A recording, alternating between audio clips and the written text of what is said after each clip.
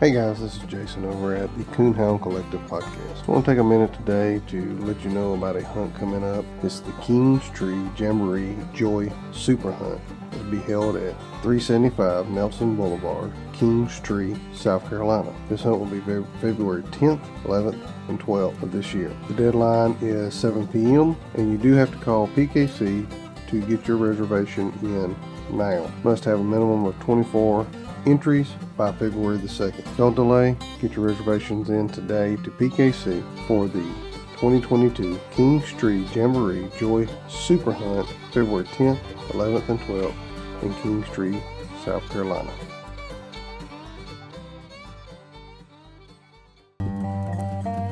This is your host, Jason Snowgrove, and I will be your guide as we journey down the road to pleasure hunt or hitting the long trail to those great cob hunts.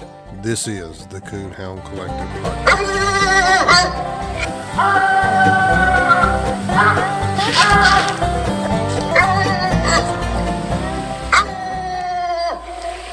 Okay, that hound audio you hear in the new intro, that hound voice is my hound Ranger. Ranger passed away in early January. At the time I'm recording this, it's just been a few days. I wrote something on Facebook that just come to me while I was thinking about Ranger, and I thought I would read it here. An empty collar, what does it mean? It can be two different emotions. One is happy, the anticipation of getting that new hound to start the training or to start the hunting process. The other is an emotional roller coaster of good and bad times. A dog that has lived out their years, hunted many nights, and have passed on to that great coon hunting swamp hill or holler. And in this case, this is a collar of a hound gone too soon. Ranger had been battling a sickness for several weeks, been several trips to the vet, and he just couldn't overcome it. He ended up passing away here at the house in the backyard, and I was able to bury him down by the pond where a little creek runs by that he treats several coons on. I was thankful for the time that I've had with him, and he will definitely be missed. I do have great videos and audio of him over on Crane Creek Kennels on the YouTube channel. He was not a world champion by any means, and he'd tree a possum every now and then, and I'd get aggravated with him, but I wouldn't take anything for the nights that I had to spend with him in the woods. So as I sit here and think about him today, I hope he trees one for me. Thanks, Ranger, for all the good times. Yeah, so in the past couple of years since I started here, we've seen a lot of changes come with the TOC, birth of the TOC, with the Top 10 revamp, and then some of our new media platforms as far as live coverage at events and streamlining. That is Mr. Trevor Wade with the UKC. Today we're going to talk all things Grand American, Winter Classic, TOC, the World Championship, Automotive, and the Youth National. Stay tuned. You're not going to want to miss this. All right, thank you for joining us today on the Coonhound Collective Podcast. Today we're going to have Trevor Wade with UKC on the podcast. We're going to talk Grand American Wrap-Up, the Winter Classic, all things UKC, upcoming events, and of course the TOC. Stand by, we're going to get Trevor on the line.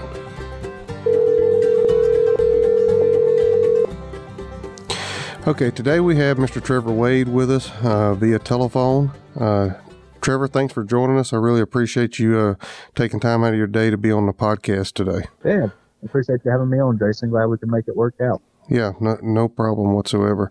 So real quickly, if somebody's been living under a rock out there and don't know who Trevor Wade is, will you give us a brief background of what your title is with UKC, where you're from, and where you currently live? Sure. Yeah, so like you said, name's Trevor Wade, 31 years old, and I'm the Coonhound Program Manager at UKC.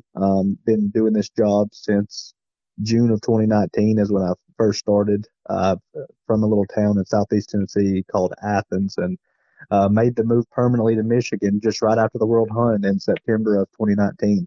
Me and my family moved up here, and that's where we're sitting at right now, yeah. Okay, that sounds pretty cool. Sounds like a pretty sweet job, too. Yeah, not bad at all. It was a big decision to move my wife and my daughter up here and to move away from everyone I know and all my family. But it's kind of a once in a lifetime gig. You don't get many shots at a job opportunity like that. When I was offered the job, that was one of the biggest things weighing on me, is if I passed it up, it was a job I probably would never have a shot at again. Yeah, sounds like it. Sounds like if you enjoy being around hunts and coon hounds and stuff like that, sounds like something that would be right up anybody's alley that enjoys those things. Right. And you put that in, kind of couple that with moving from Southeast Tennessee and that coon population to the hunting up here in Michigan, and that also helped a little bit. Yeah, I've heard that. I moved around a little bit. I'm from Southeast Alabama originally, and we had a pretty decent coon population. I currently live in Southwest Missouri, and it's not that good. But I lived in Southern Illinois for about a year, and it was unbelievable. So we just finished up the Grand American. Won't you tell us about that and what kind of entries you had there and the winners and all that stuff? Sure. Yeah. So as we're talking here, it's a Friday after the Grand American. So been a busy week here, compiling results, writing articles for the magazine, and everything else, trying to match up pictures with names and whatnot. But man, the Grand American had a very successful year this year. I think a lot of it can be attributed to kind of the downward slope of COVID. People aren't as concerned about it as they were this time last year. And also the weather there in Orangeburg made a huge difference. It was very fair weather, no precipitation at all, and just really good hunting conditions, and that made for a really good hunt. I think when pre-entries closed for their hunt, they were sitting just shy of 400 entries. And you could really tell the walk-ups had a huge impact on it. I think they ended up hunting around 540 dogs, give or take a couple. And the show had a great turnout. I think it was, I may be wrong, and I apologize if I am, but looking back at UKC's records, which Grand American's been a UKC hunt since 2005, this is the biggest show to date for Grand American with UKC, with just the licensed portion only being over 300 entries. Not counting the non-licensed portion of the pairs and duels and whatnot. So, man, they had a really, really strong entry this year. Yeah, that's pretty impressive for sure. That's great for the sport, seeing people get back out there and get involved. Absolutely. And you said to talk about winners a little bit, and I was able to print off some information here to give these dogs and the owners and handlers their credit. Our overall night hunt champion this year for the Grand American is a 5-year-old, Treeing Walker male, Iron Swamp, Carolina Clifford, owned and handled by Wade Wyndham of Mount Pleasant, South Carolina. Second place ended up being Wipeout Gin and Juice, female Treeing Walker, looks like she's 3-year-old, owned by William Cochran and Ryan Eady, and handled by Will DeLoach. Third place was night champion Roberts Backwoods Quinn, Treeing Walker, female, 4-year-old, owned and handled by Jason Roberts. And fourth place, the final dog on the final cast there, was TNT's Big Train, a 3-year-old male Treeing Walker, owned by Trey Yother and handled by Hunter Garnto. When we go over to the show side of things, our overall winner for the weekend was a Redbone male, champion, Emerald Grand Champion in the confirmation show, Skyline's Push My Luck. Owned and handled by Beth Jenkins. The reserve bench show winner was Grand Champion 2, Melrose Mountain Lead Me Home, female black and tan, owned by Lisa Bedingfield and Shane Bedingfield from down in North Carolina. Those were the big winners of the weekend. Well, definitely congratulations to all those people that went out there and participated, the night hunt winners and the show winners. Congratulations to them all. I know there's a lot of work goes into getting a dog ready for the show or for the night hunt. So there was a big round of applause for all those people for sure. Yeah, and just any sort of winner placement at a hunter show at this size is impressive. So congratulations to all the winners. Obviously, don't have time to sit here and get them all out, but we have those posted online and they'll be good on both by the magazine. But I would like to mention also the winners of the youth bench show as well. Miss Jordan Brooks brought home the overall youth bench show winner, handling her hound, Grand Champion 2, second wins Barnabas. And the reserve winner was Miss Katie Lewis from Tennessee, handling champion Black Sheep Show 'em Bandit, which she's also an owner of. So a couple young gals bringing home those youth winners with those youth awards with their own hounds. Pretty impressive. Yeah, that's awesome. I've done another podcast here previously to ours, and that's what we talked about was mostly all youth stuff, and that's a big push in our local club is to get more youth involved with the club, going out to these events and really bringing along the next generation for sure. The more youth in it, the better. That's for sure. Yeah. So, as we sit here today, this is the Friday after the Grand American. The Winter Classic entries closed today, right? That's correct. Yeah, we've been hard at it this whole week. A lot of people here getting in at the last second with their hounds, and today at midnight the entries are going to close, and we've kind of shifted our focus towards the Winter Classic. So, with the Winter Classic coming on, do you have a rough number of entries that you have so far? It's kind of hard to tell. As we're sitting here, we're probably looking around 250 dogs in there tonight in the hunt. The show will it won't surprise me with walk-ups and everything to hunt about 600 to 700 dogs over the weekend. That's about our par for the course number down there. The show will be a big show. Just the pre-entries aren't as prevalent in the show just because there's not as much need for it with the gap in the entry fees, but we'll end up having a really good sized show down there. It always is. And on top of that, we have our top 10 bench show kind of culminating there, which is a big draw where we'll pay out $15,000 to the breed winners for the year in the top 10 show. Yeah, and being you brought that up, can you go into a little bit of detail on that top 10 show? Kind of explain what goes on throughout the year to get qualified or get ready to be in that? Yeah, absolutely. So the top 10 is not something new for UKC, but it has been reformatted just recently to bolster it and to bring a little more prestige and better awards to it, quite frankly. So it's a year-long series that runs from November 1st to October 31st every year. And dogs competing in licensed UKC bench shows are going to accumulate points depending on how many dogs they defeat during the year. So the more dogs that are entered in the shows that they win, the more points they accrue. And basically, as its name kind of gives away, we take the top 10 in each breed at the end of that year and get them invited here to the Winter Classic, where they'll first compete against each other, show to a panel of 3 unbiased quality judges. And we'll get a breed winner from each, obviously a winner from each breed, and they're going to get $2,000 apiece. And then those 7 breed winners are going to come back and show for the overall top 10 bench show winner and an extra $1,000. Hey guys, this is Jason over at the Coonhound Collective podcast. If you're thinking about swapping to a different dog feed, give my friends a look over at ExtremeDogFuel.com. They carry 2 different lines. They carry an Elite and a Professional. The Professional has corn, wheat, and soy in it. The Elite does not have corn, wheat, and soy. Go over to ExtremeDogFuel.com. See which line and which mixture is right for you. Find a retailer near you. If you're in the Southwest Missouri, Northwest Arkansas area, you can't find a retailer and you want to give it a shot, hit me up at thecoonhoundcollective@gmail.com. I am a current dealer for Extreme Dog Fuel. I can get you pricing, I can get you dog feed. Again, go see my friends over at extremedogfuel.com. You won't be disappointed.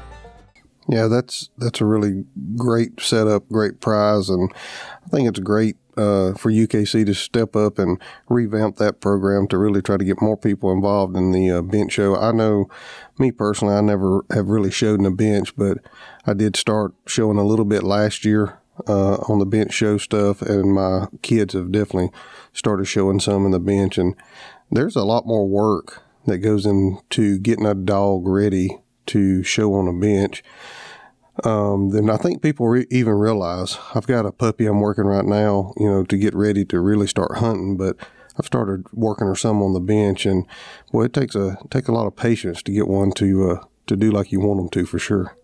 Yeah, anyone making it to the top 10 bench show, they're not going to be there by accident. It's going to be a lot of time and investment into these hounds that they're showing. Obviously, very strict diets, very strenuous workout routines, and a lot of them hunt these dogs. There's more crossover than people think, and when we get on a show of this level, there's not going to be any slouches in the ring that day. I can promise you that. Yeah, you definitely need to be on your A game when you show up that day. Okay, so what are the dates exactly for the Winter Classic? Yeah. So for the Winter Classic themselves, they're going to be February 11th and 12th in Batesville, Mississippi at the Batesville Civic Center. We do have a couple of warm-up slams heading into that weekend on Wednesday and Thursday night. They'll be there at the Civic Center as well. They'll be hosted by a couple of local clubs in the area, so those will be on the 9th and 10th. And there's actually apart from the Winter Classic itself, those warm-up slams are a pretty big deal. We usually get some pretty big crowds at those hunts. Eukanuba has sponsored those hunts, given $1,000 added purse each night, and then also the Mississippi Raccoon Hunters Association has added in $500 added each night as well for anyone who wins that's a member. And you can sign up to be a member there that night. So it's a pretty good deal. The clubs put a lot of thought and effort into it, and it turns out to be a pretty good week for the state of Mississippi. Yeah. Well, I'm going to take a minute here to mention the Mississippi Raccoon Hunters Association. It seems like every time I turn around, I'm hearing something about the Mississippi Raccoon Hunters Association. They have really stepped up and getting involved in, not even, UKC, but all registries, and they really help promote the youth and stuff like that. So I think they're doing a good thing, and there's some of us other ones that we need to step up and follow suit. Right. So those guys and gals affiliated with that association do a great job. And honestly, it's a big weekend for them because anyone who's affiliated with any sort of those associations know that there's strength in numbers, and that's a good opportunity for them to get memberships from people who may not be at their events, that may not live in the state of Mississippi, but it's worth signing up for their association for an extra $20 or so. I'm not sure exactly how much it is, and then having a chance at an extra, $500 payout makes a lot of sense for everybody involved. Yeah, absolutely, for sure. As we sit today, we're in January of 2022. The TOC is closed now for qualifications for hunting in this year, right? That's right. The qualifying season is over. It ran from January 1, 2021 to December 31st, 2021. So it's over. We are taking this month of January to get in the rest of our 2021 reports. A lot of them from December still making their way in the office, and hope to have a final list tallied by the end of this month and get out some certificates of achievement and some entry information for folks in early February before we open up the entries for people in the middle of February next month. Okay. And how many dogs did y'all hunt there last year? So last year we had around 1,050 dogs qualified, and I think we ended up with about 670 entered into our 5 regions. Yeah, so, and as of us sitting here right now, the numbers are way up this year. I updated the list on Tuesday of this week, which would have been the 11th, and we were sitting at over 1,300 dogs qualified for the event. So I think the numbers of dogs entered in the region is gonna see a big increase in that as well. Yeah, that's awesome. That's what I was getting at, because I kind of had a feeling the numbers had jumped quite a bit, and I didn't have an exact number, but I thought I seen you had posted somewhere around 1,300. You thought, right? And it's not going to surprise me as we get the rest of these reports in, and it's not going to surprise me if we flirt with 1,400 dogs. It really won't, because a lot of people, just according to my social media platforms and phone calls, a lot of people were squeaking out them last wins there at the end of the year. Yeah, I know we had a guy come from like 8 hours away to hunt at our last UKC hunt, trying to get a win to get qualified there. So yeah, I know that has really helped get more people into clubs around the country, I'm sure, to get their 5 wins in to get qualified. Right, and that was the big point of the inception, is that to try to help the clubs around the country boost their entries and keep their doors open. I know it's not easy for the local clubs with all the big events going on in the country all the time, but we're seeing an increase in entries, and hopefully the clubs are benefiting from this program a little bit. Yeah. So we've talked about 3 pretty good size hunts: the Winter Classic, the Grand American, and of course the TOC. Can you speak just a little bit to what goes into getting something like those ready to go? Because obviously y'all did not start planning to do the Winter Classic last week. Right. Right. And you know, it's a yearly thing for all these events. There's meetings throughout the year. There's different tasks that we need to get done by certain deadlines leading up to events. So planning for the Winter Classic for this year started right after the Winter Classic last year. After the event, we would have had a big sit down with everyone involved in it, talk about what our weaknesses were, where we need to improve, and how to improve it for this year. So it's been ongoing for some time, just the Winter Classic in general. And it's like that for all our major events. You know, we're working towards plans for TOC finals. We're working on automotive plans. We're working on world championship plans already. It's always going, and we have a really strong team. Not only Alan and I and our folks in the hunting ops department, but also we have our media team that is always pushing our events on social media platforms and on the website. We have our major events team, which is always in the planning stages of things and looking ahead. And it's a full team effort. It takes everyone's best effort, and it's always we're always working towards making a better event.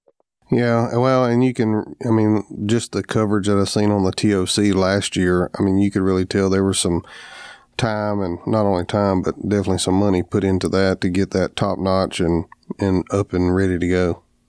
Right, and that was our first live coverage event. We learned a lot on the fly. We do have some folks in our media department who are more well versed than us in those things, and they help to make it a more streamlined process. But I can already tell from the TOC finals to the World Finals that we're getting better at some things. There's still an opportunity for getting better, but I think that's always the case. We're always striving to make a better product. But yeah, I was so tickled to see how both the TOC finals and the World Finals, how the live shows went. A lot of time and effort and thought and idea went into it, and man, I couldn't be more pleased with how those things are coming out. And I think we're just going to get better and better with that as time goes on. Yeah, and with the TOC coming up, where is it going to be held this year? Do you have the dates and all that yet?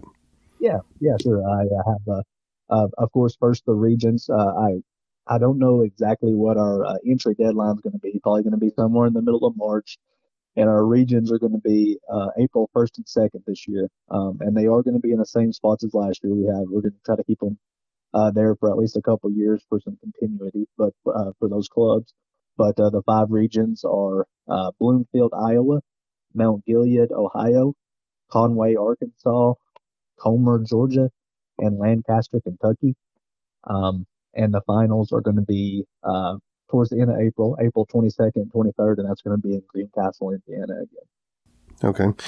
Yeah, that's definitely seems to be the hunt to get to for sure. If you can get qualified and get through the regionals, I think that is something everybody's pushing to do for sure. Yeah, and man, it's been something to see the positive support for this hunt. And man, I know I have a lot of events between now and then, but man, it's hard not to look ahead and get excited for the regions. I absolutely love the weekend of the regions and zones whenever you see everybody's draw out and the scores roll in, and then the finals. It was probably it's definitely my proudest moment at UKC on the night of the finals last year, whenever everything came together during the live show and we gave away that $50,000 to the overall winner. And man, I'm tickled for it already, and it's still a long ways away, I feel like.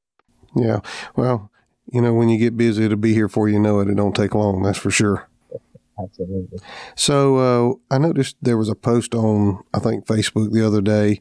There was for the, I guess, 2023 TOC, there was some California or something was added to it. Yeah, I think what you may be referring to is actually for the folks, for the qualifiers this year.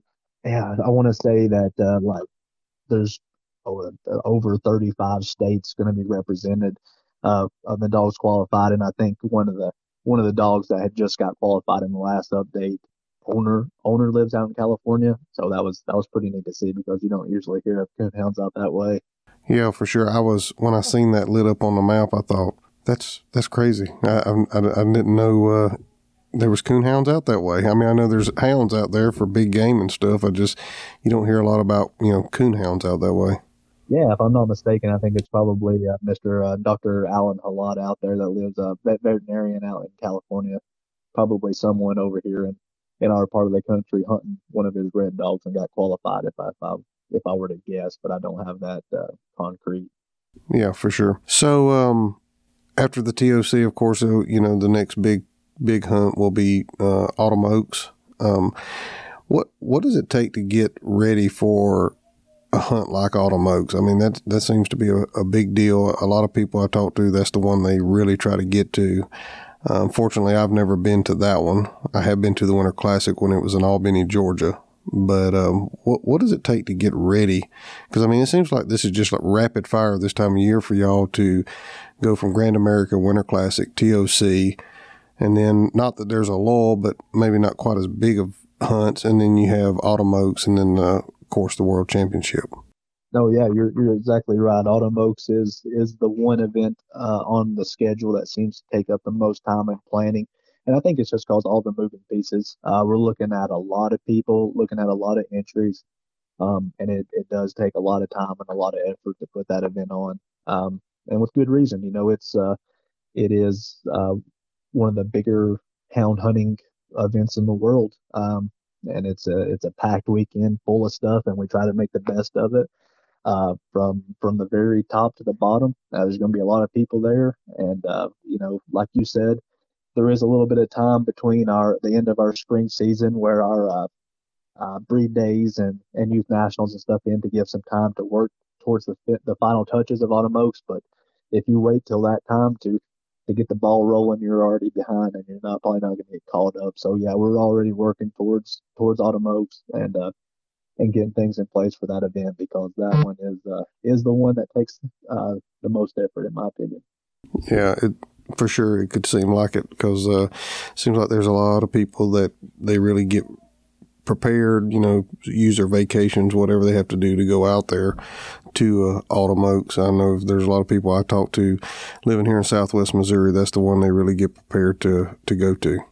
Hey, yeah, it's a great event. It's a great coon hunt. It's a great bench show. But the thing that's most rewarding is seeing folks pull their camper down there and set up with their buddies. And their friends that they only get to see that one time a year, and it's kind of humbling to see how many people use that weekend as their vacation. Um, it's an important weekend, and man, it makes it a really big deal to have that many people there.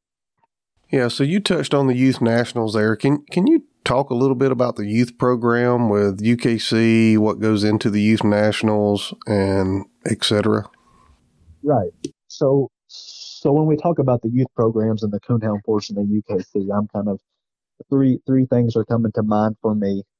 First would be our youth nationals event, which is in the end of July every year, and we kind of moved around. Last year it was over, I guess close to your country. It was in Miami, Oklahoma. I should get that right so I don't get yelled at by the locals over there. Yeah. Yeah, so this coming year it's going to be back in Ohio, in Medina, and we'll have a pretty good sized hunt and show there, and give away $10,000 in scholarship money to the youth and some other stuff. There'll be other prizes and raffles and stuff like that. And it's a big weekend for us to just shine the spotlight on the youth of our sport. But that's not all we have going on for the youth. One thing that we put a lot of effort and time into is our youth spotlight series, which is another year-long series that we have that runs from the very beginning of June 1st to May 31st every year. It's sponsored by Bright Eyes Lights. Mr. Ray Conrad with Bright Eyes puts a lot into that. He actually gives every winner of that a prize light, as well as all the top 10 for the youth nationals, and it does culminate at youth nationals. We'll award our spotlight series winners there on Saturday morning at youth nationals, and kind of congratulate those kids in front of their peers. And the last thing is we have what we call the youth educational program going year round, and this is something where every club has the opportunity to host what we call a YEP event. So that stands for Youth Educational Program, And it's just a way for every club to give the kids in their club an opportunity to come and compete and to learn something. They are required to have some sort of class there where they can teach the kids about, you know, night hunt rules, how to take care of their dog, show etiquette, what a bench show judge is looking at, different things, just to help them learn and become more well versed in the sport. And all those youth events are free of charge to the club. So there's no reason for the clubs not to have it. Just have to put the effort in it and hopefully get some more kids involved in their area. Okay, so with the Yelp program, is there someone specific that a club out there listening, maybe they're interested in finding out more information about that? Is there someone specific they need to get in touch with at UKC? No, not specifically. Any one of us in the hunting department can talk to them if they want to call and talk to me. I'm usually available for a phone call and a chat. So you just reach out to our hunting ops department. We can give you any information that you need. Okay. Yeah. Because I think that's a big push for our club is we really want to see more youth get involved, come out and whether they've coon hunted ever or not, we're going to try to hold non-sanctioned youth club hunts once a month starting in the spring for 3 or 4 or 5 months. And, kind of go along with the same thing you were saying there, just to try to get more youth involved because obviously they are the future of our sport. Right. Yeah. It's encouraging to hear when clubs are putting effort into the youth, because it takes everybody to, there's a lot of activities out there that a youth can be involved in, and we have to make hunting and coon hunting specifically right now, make it worth their while to come out and compete in it to get them away from other things or priorities they may have right now. Yeah, for sure. I always enjoy it when my kids, want to go with me. Sometimes I have to ask, hey, you want to go? And then there's other times they know I'm going and they're ready to go. So it's always enjoyable when they go and, we get to get out in the woods and enjoy the outdoors together and enjoy our dogs together for sure. Absolutely. Yeah, and I'm kind of reaping the benefits of that right now. I have a young daughter who's 3, about to turn 4 years old, and I sure eat it up whenever she wants to go coon or squirrel hunt with me or just anything in the woods. Going to enjoy every bit of it. Yeah, I've seen some pictures of her on Facebook and stuff, and she is a cutie for sure, and she would definitely make you a good coon hunting partner one day when she gets a little bigger and you ain't got to drag her through the snow. That's right. Yeah, that's right. Yes, sir. So is there anything new or upcoming for UKC in the future that you can tell us about, or are we just going to try to improve on what we have going now? Yeah, so in the past couple of years since I started here, we've seen a lot of changes come with the TOC birth of the TOC, with the top 10 revamp, and then some of our new media platforms as far as live coverage at events and streamlining videos and results and whatnot. As far as new things on the horizon, there's not much in the works right now that hasn't already been released. We just kind of released our zone and world final locations not too long ago, so some of that may be pertinent information that people may not have heard. So we have 7 zone locations for 2022.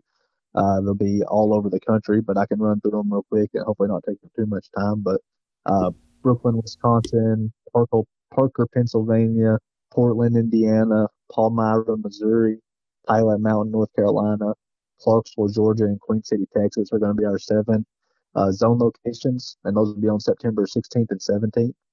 And our World Finals this year is actually going south, so it'll be September 22nd, 23rd, and 24th in Dyersburg, Tennessee, over near the Mississippi River in the Delta. So. Yeah, I seen that was posted, and I was looking at it. It's not too terribly far from me, about 4.5 hours. So that's pretty exciting that it's going to be this close to me for sure. And it's always exciting. You get a dog qualified for that, and just to make it to that top 100 or 100 plus, whatever it is. I mean, that's an accomplishment in itself. I've done a previous podcast with a guy that's got 2 different dogs into that top 100 before, and just to do that, there's a lot of work goes in on the hunter, the dog, the traveling, a lot of their time and money spent just to get there. Yeah, I'm glad you said that. The World Hunt is, in my opinion, one of the harder hunts there is. First, you got to win an RQE at some point in the year and make it to the zones, and the zones is always very competitive. A dog has to be consistent there and not make any mistakes, for chance of getting scratched or minused out or what have you. And then once you make it through those, then you're staring down 100 of the best dogs in the country, in a part of the country that you're probably not as familiar with, because we do move it around quite often. So it's hard to make it there, and it's a huge accomplishment to make it there, and it's something to hang your hat on if you do make it there. Yeah, absolutely, for sure. Hopefully one day I'll have a dog good enough I can get there. But so if that's everything, I think we covered everything there that we wanted to get covered and get out there to the people. Do you have a funny coon hunting story that happened to you, or you were out with somebody or somebody you know, or even just a coon hunting story in general, whether funny or not? Yeah, so you asked me about this, and you didn't ask me about this particularly, but we kind of went over what we might talk about in this and gathered some information about it. And man, I was thinking, I have so many good coon hunting memories, and I'm just, my mind went to some hunts with my daughter recently, and then also, I remember a really great hunt I had on Father's Day. I don't know, maybe a half dozen years ago with my dad. But I will tell one pretty funny one from back when I was really just first getting into it. I wasn't. It must have been 10 years ago or more. And I had talked my brother into going hunting with me, and a buddy of mine that I hunted with a lot. And it was his first time going. He's more into the deer hunting, turkey hunting thing, and not as big into the coon hunting thing. So I was really hoping to get him hooked to it. And we had an older English female at the time who was a pretty fair coon dog, and we cut her loose in there, and she ran a really nice track up over a pretty good sized ridge, and got out of hearing from us, and we kind of circled around the ridge there, and should have been able to hear her. I think we were a couple hundred yards from her once we got around the ridge, and there was nothing, but she wasn't moving. Her tree switch was on, so we get down there and actually found her down in the creek bottom, and something, I don't know, something in her leg wasn't walking, wasn't putting any pressure on it. So we're a couple ridges from the truck at that point. Dog can't walk, so my brother, who I had tag along for the first time ever on a coon hunt, got to take turns with me on carrying my dog out on his shoulders, and he wasn't too apt to go after that. But I guess that's a good way to break yourself in, right? Yeah, most definitely. Toting a dog out of any type of mountains is not fun for sure. But yeah, you'll either make a coon hunter or break a coon hunter that way. I can still talk him into coming with me every now and then, but he never just got the itch like I got. Maybe that's the reason. Maybe I ruined him early. Yeah, well, he might be more willing to go with you up where you live now. I've never been up there coon hunting, and from what I hear, it is unbelievable hunting. Oh yeah, there's a lot of flat country, a lot of water, a lot of crops, and a lot of good coon population. But the only problem is that they usually come down on holidays when they can get away from work. So they were just here last week around Christmas and New Year's, and we got I think 16 inches of snow, so wasn't much hunting that week when they were here. Yeah, well, that's when we get done with this podcast, I am going to salt a parking lot because we were supposed to get a couple inches of snow here tonight and into the morning, but hopefully we don't get too much. I like to look at it, but I don't like for it to be around very long. That's right. It's a lot of work, and it was a lot better when we were kids, that's for sure. Yeah, absolutely. Absolutely. Well, Trevor, if there's nothing else, I think we'll close her down here. I really appreciate you taking your time to be on the Coonhound Collective podcast. And if there's ever anything that you need to get out pretty quick to the public, don't hesitate to reach out to me. Would love to get it put out there for you. And hopefully maybe we can do this again after the TOC, maybe middle way through the season, and kind of get an update of where things are and just kind of touch on everything that's went on. Hey, absolutely, man. I enjoyed myself, and I appreciate you using your platform to let us talk a little bit about some of our upcoming events and whatnot. And yeah, man, I look forward to future conversations with you. Yeah, I really do appreciate it, man. All right, Chris. I hope you have a good one, buddy. Thanks, guys, for listening to the Coonhound Collective podcast today. We really appreciate you taking your time out of your day to listen to the podcast. If you don't mind, head over to Facebook and give us a like, and head over to Instagram and give us a follow. It's both at The Coonhound Collective. Also, if you would like to reach us here at The Coonhound Collective, you can reach us at thecoonhoundcollective@gmail.com. If there's someone that you would like to hear on the podcast or a product that you would like to hear talked about, please send it to thecoonhoundcollective@gmail.com. Thanks again. Have a great day.